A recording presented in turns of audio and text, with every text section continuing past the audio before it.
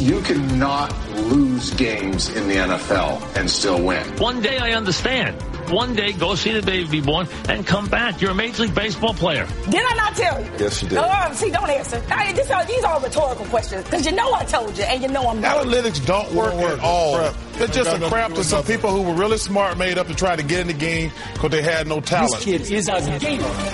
He's a baller. He's a playmaker and a shot caller. In case you didn't know, I got T-Bowed. He shattered the mold, and all he does is win. All he does is win. Hello and welcome to Hot Takedown, 538's sports podcast. I'm Chad Matlin, an editor at 538. With me in the studio, it's the full crew. Neil Statman Payne. Hi, Neil. Yo, what's up? Yo, what's up? Yo, what's up? Perhaps the only time you've ever said that to me. Possibly. I was just feeling it. I heard the theme song and I was, getting sentimental about the fact that we won't be hearing it anymore, at least in its current incarnation. Yes, a reminder for listeners, this is our second to last show. We remain sad and torn up about it. I remain not wanting to say it out loud because it feels like it'll make it real.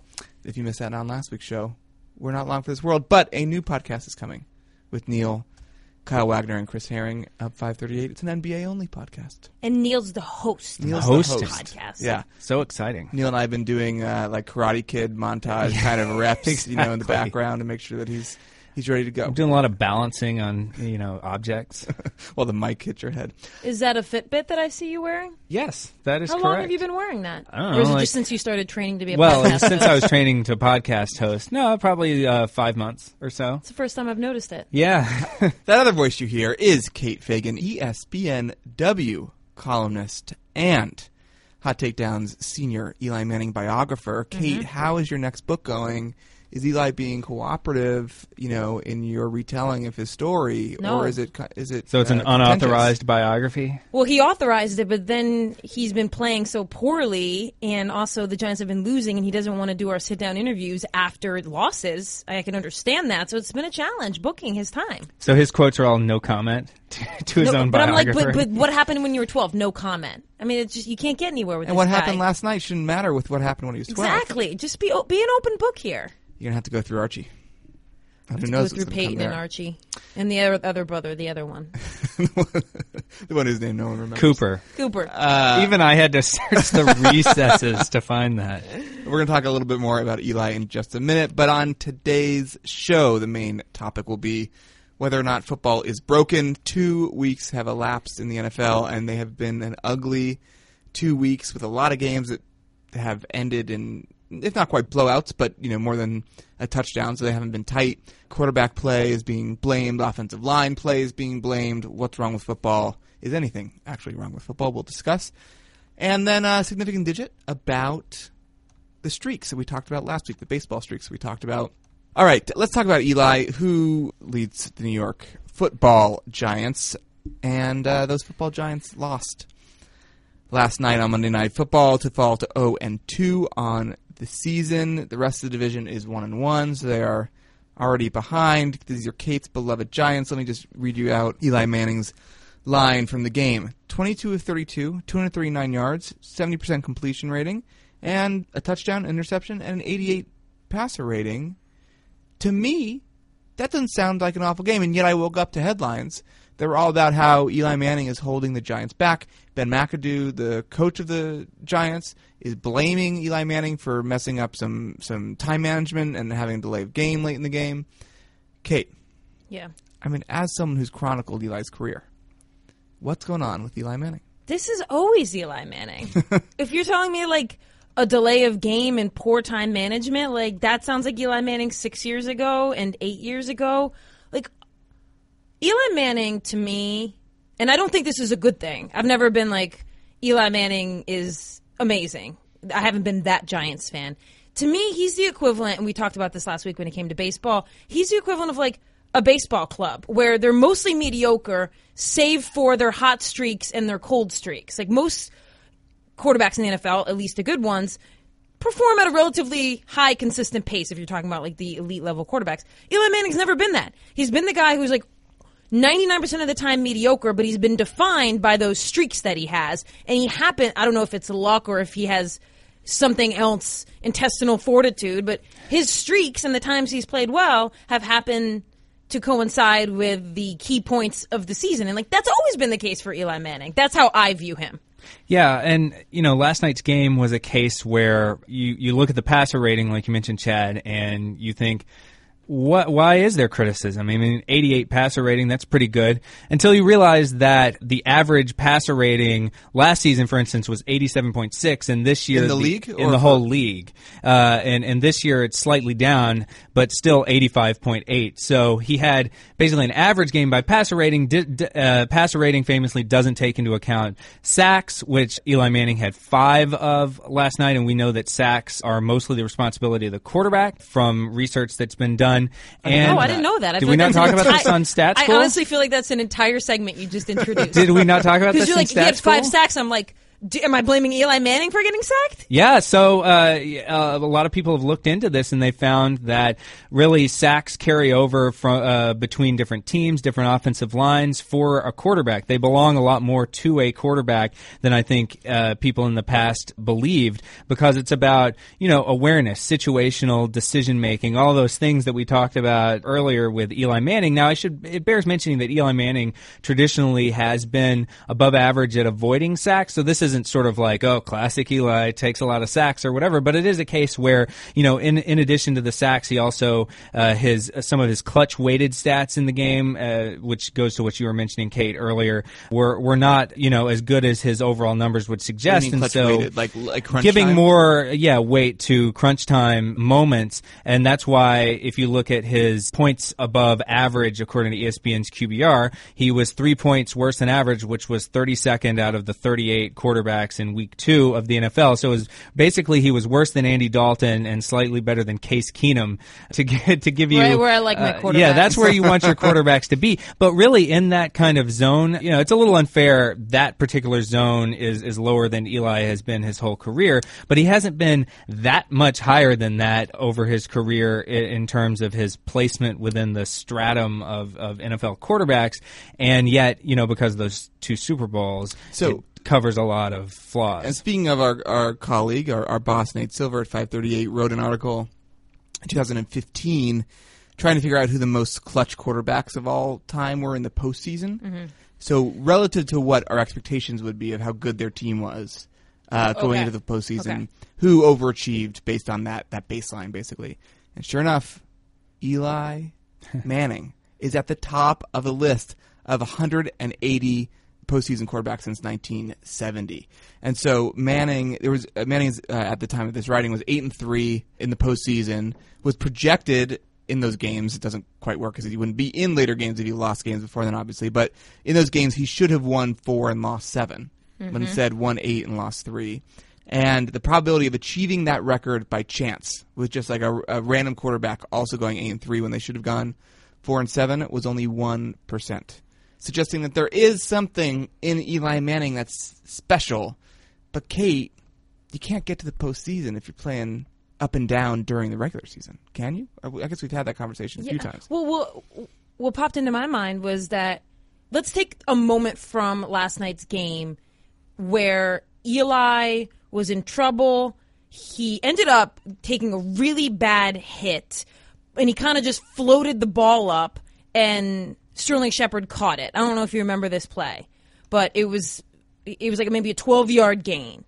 To me, that is what has always separated Eli Manning from other quarterbacks, and let me try and define this. It's simply that he's willing to look like an idiot, and he does that and I think in the postseason, if you really separate out, there's probably like 2 throws that separate him to be defined as a clutch player. The helmet catch throw and the Manningham catch. And to me, those are representative of a guy, and he does this throughout the season, which I think leads to him having more interceptions and being mediocre, is he just doesn't throw the ball away very often. When he doesn't take a sack, he'd rather just like lob the ball into the middle of the field. He's a gunslinger. But it's like it's different than just Brett Favre gunslinging.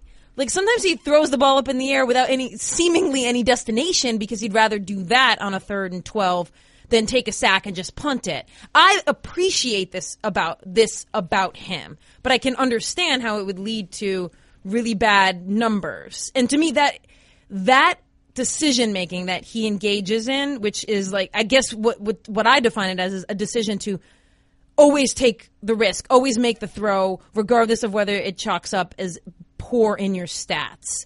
That's what's always separated him in the postseason too. And it's worked out well. It's worked out well at timing. Clutch, right. Yes, at these key moments, but it's not like it's just he randomly did that because it's the Super Bowl. Like, he does that all the time. Okay, real quick, and then we should move on. I could do a whole segment on this. We actually do have to do a whole segment on sacks and how they're actually viewed within like the smart people world. Yeah. Is Eli Manning a Hall of Famer? You're asking the wrong person. I'm asking his biographer. My dad would be really upset now. I don't think he's a Hall of Famer. I don't think he is either. And I think if you had asked me like 3-4 years ago, I would have said yes. But like these last few years have been pretty indicative of the mediocrity that is Eli Manning. Yeah, it's almost like he played too long for his own good. Yeah. Yeah, it's better to retire a two-time Super Bowl hero than stick around long enough to throw more picks. But I think also the number of quarterbacks that have 2 Super Bowl championships and aren't in the Hall of Fame is probably just one, right? Jim Plunkett, I think, would be the only one that fits that Jim category. Plunkett. So there is precedent of one for a quarterback to have that many rings and not make the Hall of Fame. So I don't know if being your generation's Jim Plunkett is kind of a compliment, but also not a compliment. I don't know. We'll have to see how the voters feel later. All right, let's leave it there and bring our lens a bit wider. Talk about football league-wide these first couple weeks. But before we do that, let's get a word from one of Hot Takedown's sponsors. Hot Takedown this week is sponsored by 1-800-Flowers. When's the last time you let your loved ones know that you are still thinking of them? It's time to do it this week with 1-800-Flowers.com. Nothing tops the excitement of a 1-800-Flowers bouquet. And right now, 1-800-Flowers is giving Hot Takedown listeners an exclusive 36 for 36 offer. It's not 30 for 30. It's not an ESPN sports documentary. It's about 36 autumn roses for just $36. That is only $1 per rose. It's a beautiful arrangement of red, orange, and yellow roses. That's the autumn part of the 36 autumn roses. These gorgeous roses from 1-800-Flowers are picked at their peak and shipped overnight to ensure freshness. Every bouquet is backed by 1-800-Flowers' 100% smile guarantee. In the flower game, there is 1-800-Flowers.com, and then there is everybody else. To order 36 autumn roses for only $36, go to 1-800-Flowers.com, click the radio icon, and enter code TAKEDOWN. That's 1-800-Flowers.com, code TAKEDOWN. And don't forget to do it soon. The offer ends this Friday. Okay, now on to the first couple weeks of the NFL season, which have been pretty unremarkable, I think is the best word for it. There have been a couple decent games. The opener I thought was a really interesting game with the Chiefs and the Patriots. There were a couple good games as well along the way, but 8 games have been decided by more than 20 points through the first 2 weeks. It's double last year's total over that time span. And the average margin of victory, so the gap between the winning and the losing team, has gone up in the first 30 games, or the first 2 weeks of the season, where the games are being decided by 12.9 points. And for the first 2 weeks in 2016, that margin was 8.9 points. So that's, a 50-ish% increase. Along with that, we've seen some quarterbacks struggle that, have not always struggled. We just talked about Eli Manning. Andy Dalton has apparently reverted to the quarterback we all thought Andy Dalton was before Andy Dalton became before 2015. Good. He started 10-3, and with a giant contract to go along with it. Although now it's cheap by comparison standards. And so our colleague at ESPN, Bill Barnwell, sort of took on this argument that the quality play is suffering and took it apart in lots of different ways. And I think we should talk about those ways that they took it apart. But Kate, before we get there, this quality of play argument is something we've heard before. It's like, especially I think with so much swirling around the NFL, with concussions and Kaepernick and whatever else, it's easy to try and say, well, you know what, the NFL isn't even good to watch anymore. So why would you go ahead and watch it when there's so much off the field drama that's as well as domestic violence stuff with Ezekiel Elliott?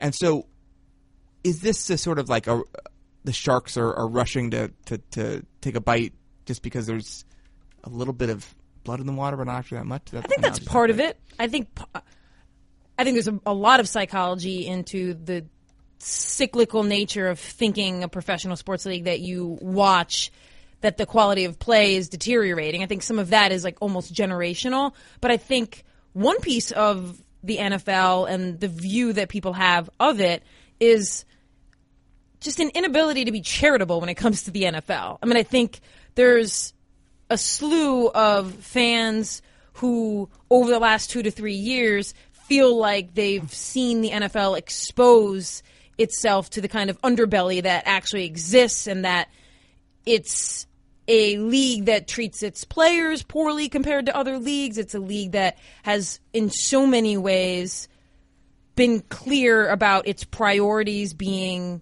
money and owners. And I think because of that, we have a less charitable outlook when it comes to the NFL. I think when I look at other sports leagues, both baseball, basketball, I usually give them the benefit of the doubt.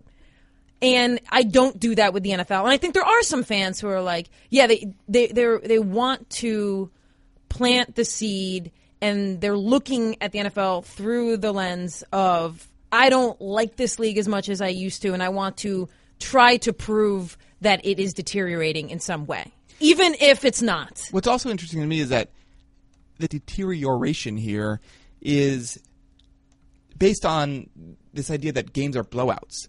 But I'm not sure that means that the NFL is broken. I mean, parity in the NFL is a somewhat recent phenomenon, and Barnwell outlines this. The games have been getting closer as time has gone on.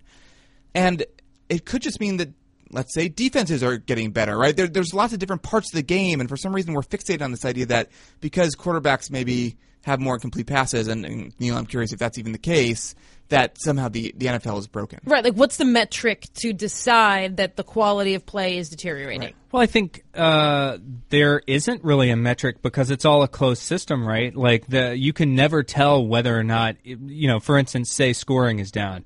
You can't ever be able to tell whether or not that's because offenses suck or because defenses have gotten better. And so I think we always kind of end up kind of chasing our tails and trying to go around in circles on this because we don't have an objective way to necessarily look at it. And when you do try to bring out objective things, like for instance, Chad, you mentioned, quarterback accuracy or some such, the percentage of throws that are off target in 2017, according to ESPN Stats and Info, is actually significantly down by 1 full percentage point from 17.5% a year ago to 16.5% this year. So in other words, quarterbacks are, according to this somewhat objective measure at least, they're throwing the ball more accurately now than they did a year ago. And they're also throwing the ball, roughly as deep down the field, according to yards in the air. So those are just two measures that you could use to try to judge whether quarterbacks are playing worse this year. Another thing, like you mentioned, the blowouts.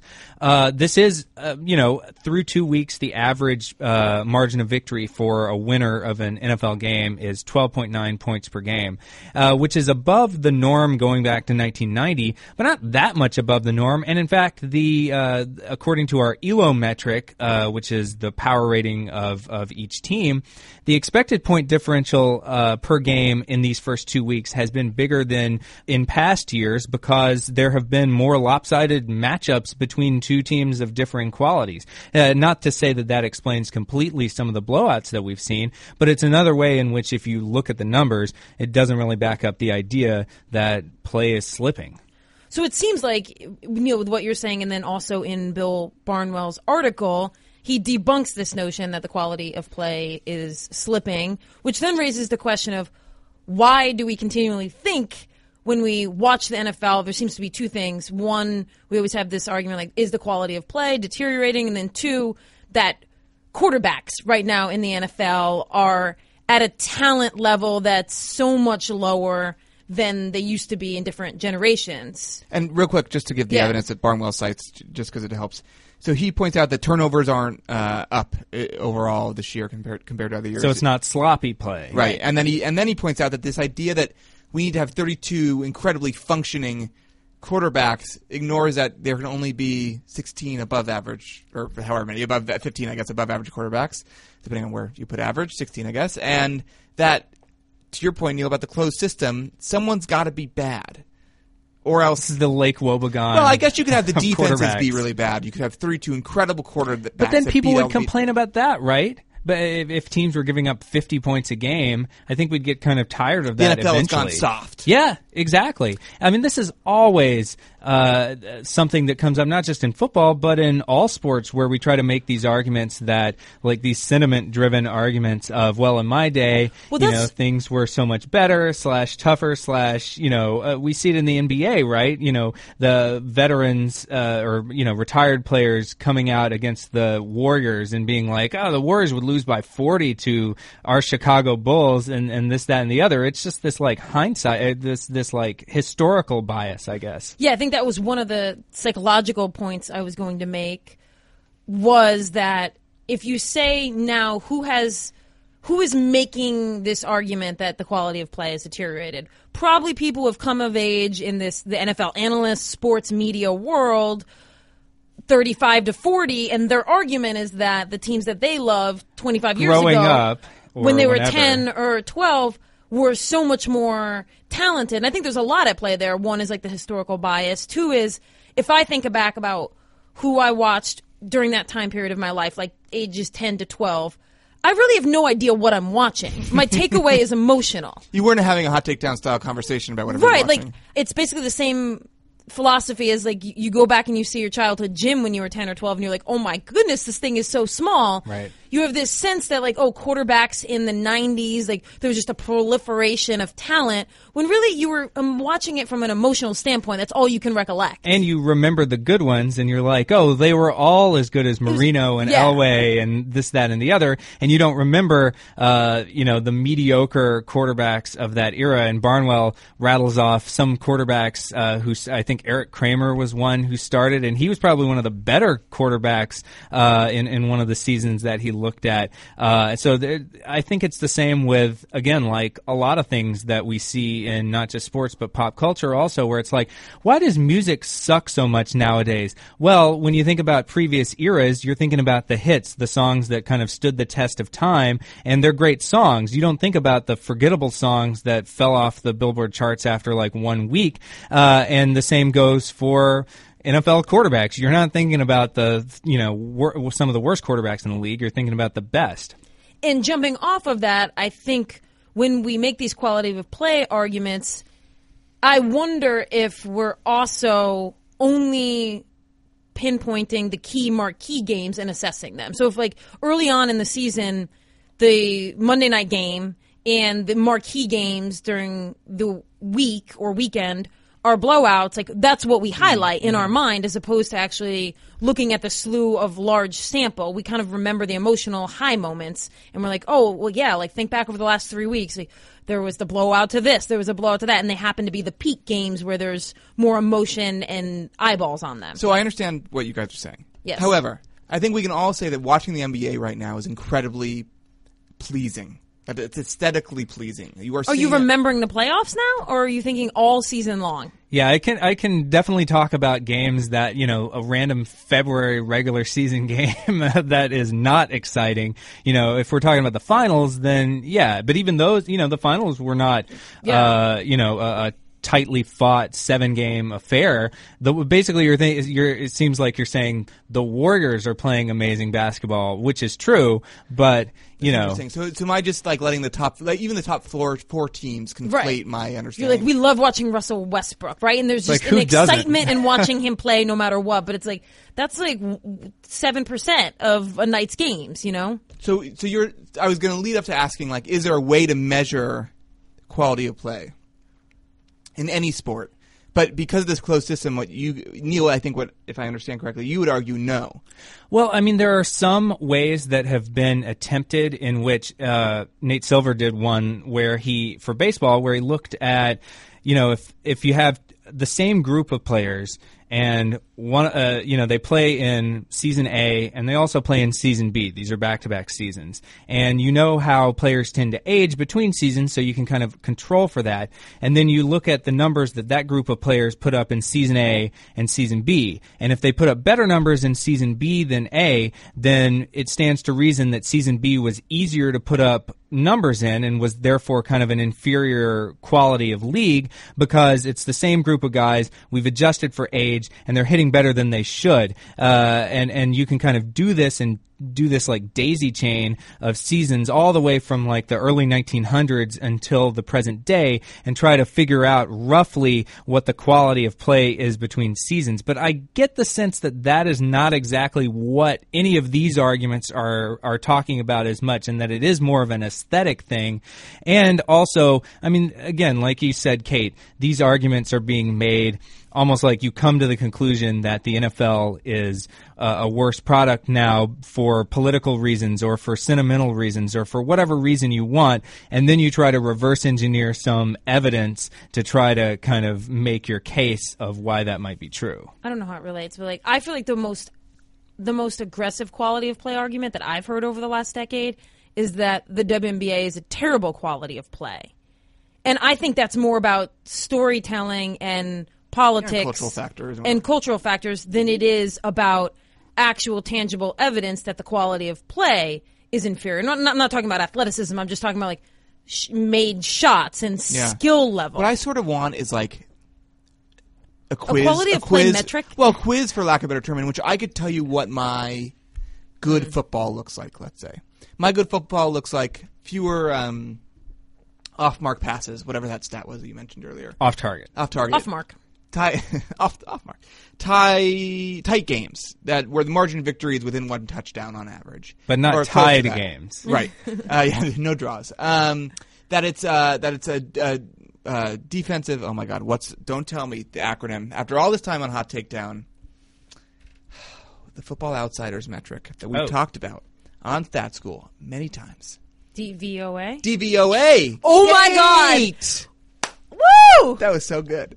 I really just feigned ignorance so you could look really smart. Thank you. I feel smart. Where the DVOA, it was blah, blah. I don't know what the average would be. And then I would be able to slide that around, and 538 would tell me, your ideal time to watch football was 1973, young gun, and you. So missed you your really era. like running the ball a lot, then? Sure, and I put in my age, and it says you missed your era by 25 years. Or whatever. Yeah, and I think that gets at some of these criticisms. Is like you had mentioned also, Kate, that like the era of football in which you either grew up and it was formative for you as a fan, or if you're an ex-player that you played in and kind of learned the fundamentals of the game through the prism of, is going to fundamentally change how you view the game going forward, and deviations from what you consider to be kind of the true, pure sport of football, or whatever it is, the more it differs from that, the more you're going to think something is wrong instead of thinking something's just different or evolving. Even though I know once you break it down that margin of victory isn't necessarily an assessment of quality of play, because I can see how it'd be a 20-point blowout, but there would be on-target passes, there wouldn't be a bunch of missed tackles. From one team. Yes, from one team. I can see how margin of victory is a very rough metric to assess quality of play, because what you're really saying is enjoyment of viewing, and I think the key thing people think of is tension when it comes to knowing who's going to win and who's not going to win, and prolonging the not knowing for as long as possible in a game. Like, generally speaking, we would say UConn women's basketball, because their margin of victory is so big, that's not as entertaining of a product to watch over a 30-game season. So I do see how, from a very like layman's point of view, you could say close games equal entertaining football. End of story. And the NFL has traditionally been kind of the best sports league of the big four North American ones at having this kind of parity that sets up these close games and tries to create, like you said, the any given Sunday mentality. And so, when you look at games being even like kind of slightly less close than in the past, maybe you think the NFL is slipping in its mission to try to create this perfect era of parity. But I think also, maybe we were spoiled when we saw situations in which, teams were kind of coming out of nowhere and winning and kind of, you felt like there was that sense that any team could win and that the games were going to be close because of that, and that was the exception and not the rule. All right. Let's leave it there. I thought that was interesting. I sort of want to see this. I want to know what my era is. Yeah, I think we should. Mine was definitely the mid-90s in every sport. In just any sport, but only because there's a slider in there for the use of purple and teal. Mm-hmm. And Hornets. They're bringing it back. Bring it back. There you go, Chad. Let's talk about our significant did it when a telling number from the world of sports is delivered to us. Neil, are you doing the delivery or am I? I can. I don't have it in front of me. I think you should, Neil. I can do this. If it's I think it should be the baseball, one Neil in should do it. 52,000 or whatever it was. Sure. Okay. You want to vamp or do you want to take it? No, I've got this. All right. I got this, Chad. we don't have to cut anything. You're not vamping at all right so now. So the number is 1 in 66,000, and those are the odds that a generic kind of contending quality MLB team would be able to pull off the Cleveland Indians streak of 22 consecutive victories, which ended, I want to say, Friday night and had kind of covered more than 3 consecutive weeks on the calendar of them winning consecutively. And the way I came to that was I did this thing where basically I took all of the long streaks, so 18 or more games in baseball history, and used our ELO system once more to figure out who the teams played against, how good were the pitchers that they faced, were the games at home or on the road. Fun fact, the 1916 New York Giants, who have the record for the longest streak, 26 straight wins, they played all of those games at home, at least 26 games in a row at home. There's got to be a story there which I have not delved deeply into, but the point is, when you do that and then you plug in our generic team's rating, you can get a probability of a generic team, good team, quality team, rattling off as many wins in a row as these teams actually did. And the Cleveland Indians, when you make some adjustments for rotation size and the fact that there's been more parity in baseball recently than, say, in the early 20th century, you get 1 in 66,000 is the odds that a generic good team would win 22 straight in 2017. The odds for the New York Giants were only 1 in 35,000 because they had a 4-man rotation and they played in an era. I mean, that's kind of the implicit assumption, or at least the fact that there are, the wider the distribution of talent in baseball, the more likely you're going to have good teams, and also the more likely you're going to have bad teams that you can clean up against, especially when you play 26 friggin' games in a row at home. What I find fascinating is even that number in my mind, 1 in 66,000, I can't even place it because it's not 1 in 10 million or 1 in a billion. I don't know. Like 1 in 66,000, does that mean that there have been, over the course of Major League Baseball history, all of the teams, all of the seasons, have there been 66,000 seasons? No, it's a good question because, what happens 1 in 66,000 of the time? Of what? Like, Donald Trump won when we said that he had a 1 in 4 or 5 or something chance of winning, something like 23%, I think. And so, that I need more 1 in 66,000 things. Not that anybody can come up with it. What's your chance of getting struck by lightning or whatever, or something like that? Right. Yeah, and it should also be pointed out that, if you were really doing this and trying to find the odds, you would do the odds that any team, not just kind of this generic good quality team. I did, like a contending team. I took the average ELO rating of teams that participated in the World Series and sort of set that as the number. But really, this sweepstakes to win this many games in a row is open to all teams theoretically, and so. Ideally, I would have put those in also. And there's also nothing special about 22 games or 26 games. What about the odds of a 24-game streak, which has never happened in Major League Baseball? So you can kind of play with it that way and reduce the, kind of make it more common if you did that, because there's a lot of things that we haven't even thought of that are possible to happen that are comparable to something like this, but I didn't take the exact odds of because they haven't happened yet, and I didn't think Chad's to do got it. some things. Some context, some helpful context. This, according to National Geographic News, which is associated with the media brand and done in concert with the National Oceanic and Atmospheric Administration. You, Kate Fagan, well, I don't know about you because you have various different factors, blah, blah. A person has, in the U.S., has a 1 in 700,000 chance of being struck by lightning in any given year. You have a 1 in 3,000 chance of being struck in your lifetime. Oh. Wow, that common, huh? I mean, that seems... Because you live for lots of years. I guess. Wow. Okay. I mean, I think it depends how much time you spend in the planes. But so it's like 20 times more likely that I get struck by lightning over the course of my lifetime than the Cleveland Indians pulling off 22. Let that tuck you in at wins. night. Put that in your back pocket. All right, Neil, thanks for that sig dig. Thanks, Chad. Let's hope none of us get struck by lightning. Nope. That'll do it for this week's show. Kate Fagan, my voice is cracking with sadness. This is the second to last time I get to say that. Thanks for talking about sports with us. Thanks, Chad. Neil Payne, pleasure, as always. Thanks, Chad. Our podcast producer is Katie Ferguson. Our intern is Kate Bakhtiarova. We got production assistance from Tony Chow. You can email us at podcast@538.com. We'd love to hear what you think. Find us on your favorite podcasting app for just one more week, and then this feed will roll over into the new feed. Still trying to come up with a good name. Still don't have a name for the next podcast? It's hard. Not all of us have free cookies just sitting around in our pockets. That is a great name for a podcast, Free Cookies. Free basketballs. Currently, the working title is 538's NBA Podcast. No. So I need some help. There's some work to do. We are on iTunes, itunes.com/538, which I think it's now called Apple Podcasts. Anyway, while you're there, review and or rate the show. Give us a little swan song, a little kiss goodbye. It helps others discover the program this final week. Last week. This readout is a little funny to read when podcast is coming to an end. Our theme song is by Mystery Mansion. I'm Chadwick Matlin. Talk to you next time.